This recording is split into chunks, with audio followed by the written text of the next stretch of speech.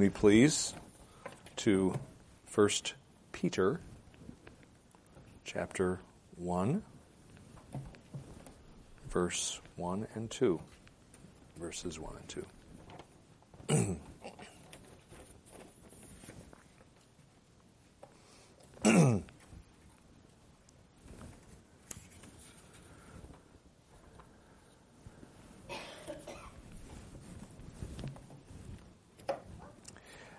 I am going to read a translation that I had help with, but a translation nonetheless that is not one of the standard translations. I eventually will read the New American Standard in this, but I'm going to read my translation first. So if you will listen carefully, this is the Word of God. 1 Peter 1, verses 1 and 2. From Peter, an apostle of Jesus Christ, to those who are elect or chosen resident aliens of the dispersion in Pontus, Galatia, Cappadocia, Asia, and Bithynia, according to the foreknowledge of God our Father, in connection with the sanctification of the Spirit, for obedience to Jesus Christ, and for the sprinkling with His blood. May grace and peace be multiplied to you. Amen. Let's pray together for God's blessing on our time. O Lord, we need you at all times, but especially at this important hour of this important day. Please help us. Please speak to us. Please remind us of truths we already know. Teach us things that we didn't know about ourselves, about you, about our Savior. And would you please be in our midst and honor yourself. We ask it in Jesus' name. Amen. Now, children, I don't know how much you know about your own body, but inside your chest, right about here, Tegan, you looking? Right about here, behind your chest, like the same spot for where Pastor Mark is pointing, and your chest, underneath your rib cage is your heart. Now, I don't know if you've ever seen a picture of a heart, and you're probably too young to look at something like that because it's kind of not a good thing to look at if it's a real picture. If it's a fake picture, it probably wouldn't gross you out. But at any rate, the heart is an organ. Kind of like our stomach is an organ. We have a stomach. That's where our food goes when we eat. We have lungs, which are an organ. And that's what we take air into when we breathe. They go down into our lungs. And then that air, the oxygen, goes into our blood and then goes to the rest of our body.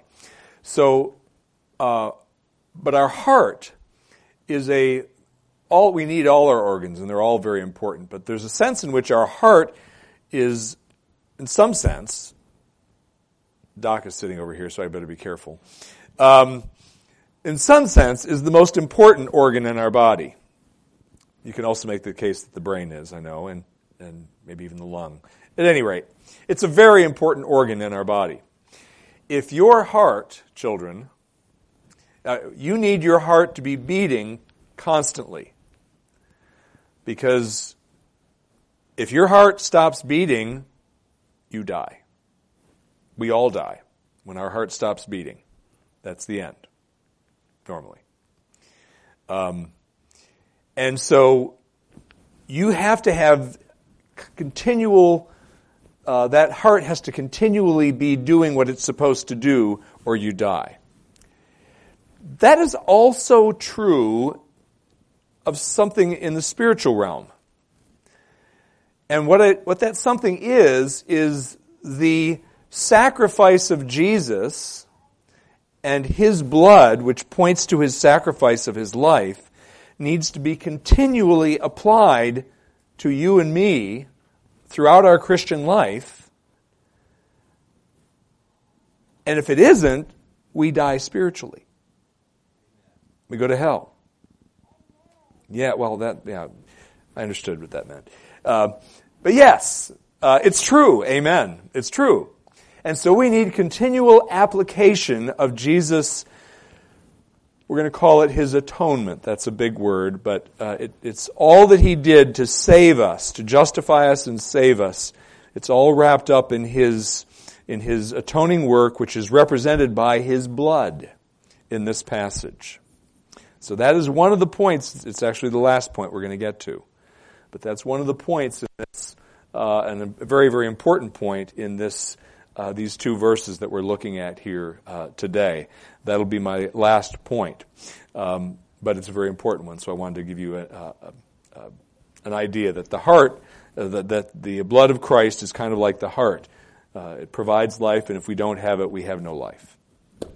So, having said that, this passage, and the Bible rather at large, and this passage also, but the Bible at large teaches us a couple of things that I wanted to point out to you before we get into the 3 points that we're going to make here in the remainder of our time. First of all, the Bible teaches us, and that's the thesis of this passage, that we who are Christians had been chosen to be objects of God's love and forgiveness by God long ago, and indeed before time began. That's not new information for any of you here, I know that. But just to remind you that is a concept which is found throughout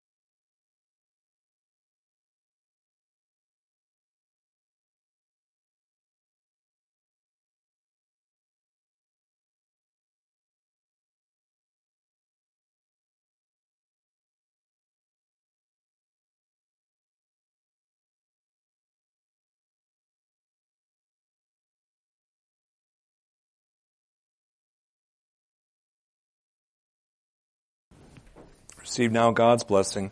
Now may the God of peace himself sanctify you entirely, and may your spirit and soul and body be preserved complete without blame at the coming of our Lord Jesus Christ. Faithful is he who calls you. He also will bring it to pass. Amen.